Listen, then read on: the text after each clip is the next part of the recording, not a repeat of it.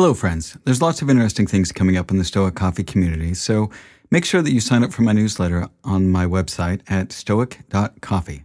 You can also follow me on Twitter at stoiccoffee and on Instagram at stoic.coffee, and you can find my LinkedIn page by searching for Stoic Coffee Break on LinkedIn.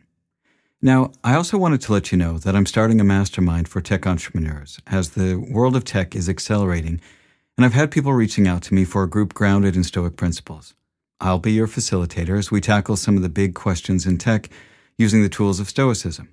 I have a few spots left for senior tech entrepreneurs and decision makers to join me for a 1-hour bi-weekly session. I'll be interviewing candidates to form a tight group for the first cohort of 5 people, plus myself. Now, if you're interested in joining this, please reach out to me at masterminds@stoic.coffee. Now, again, that's masterminds@stoic.coffee. Thanks again, and thank you so much for listening to the podcast, and I appreciate your support.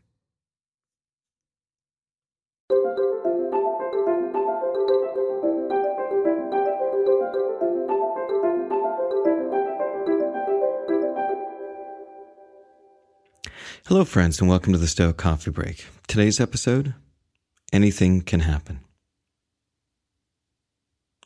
How ridiculous and unrealistic is the man who is astonished at anything that happens in life?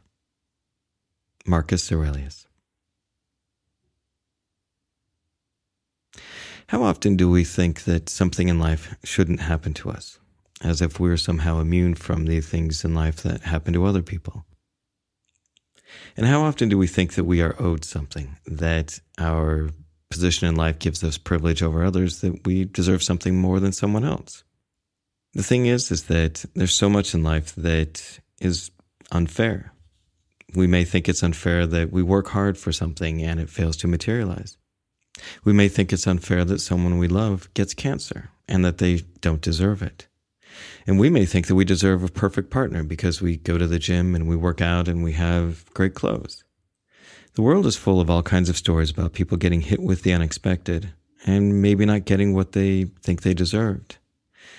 And the bigger question comes in is, who determines this fairness or unfairness of life? I mean, is there some universal judge out there who is deciding that, oh, you deserve this, and oh, you don't deserve that? The thing is that there's so much in our lives that is simply left up to chance and areas where we do not have control over it. To put it bluntly, life is unfair and we never deserve anything.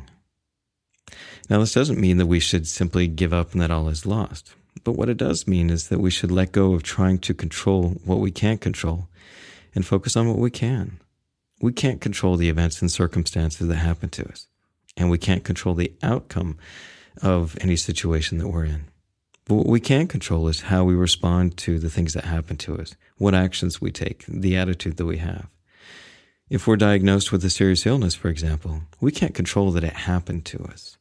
We can't control whether or not we'll recover from it. But if we follow the prescriptions of our doctor, we increase our probability of a positive outcome.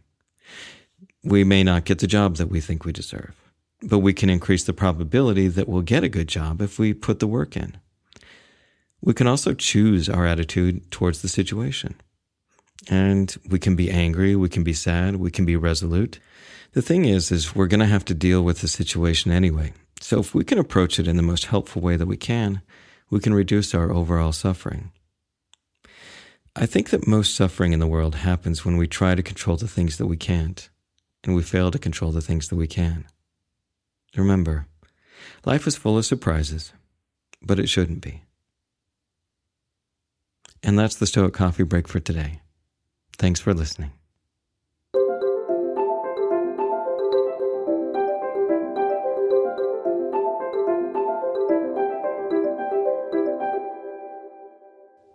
Do you have a topic or a question that you'd like to hear addressed on the show?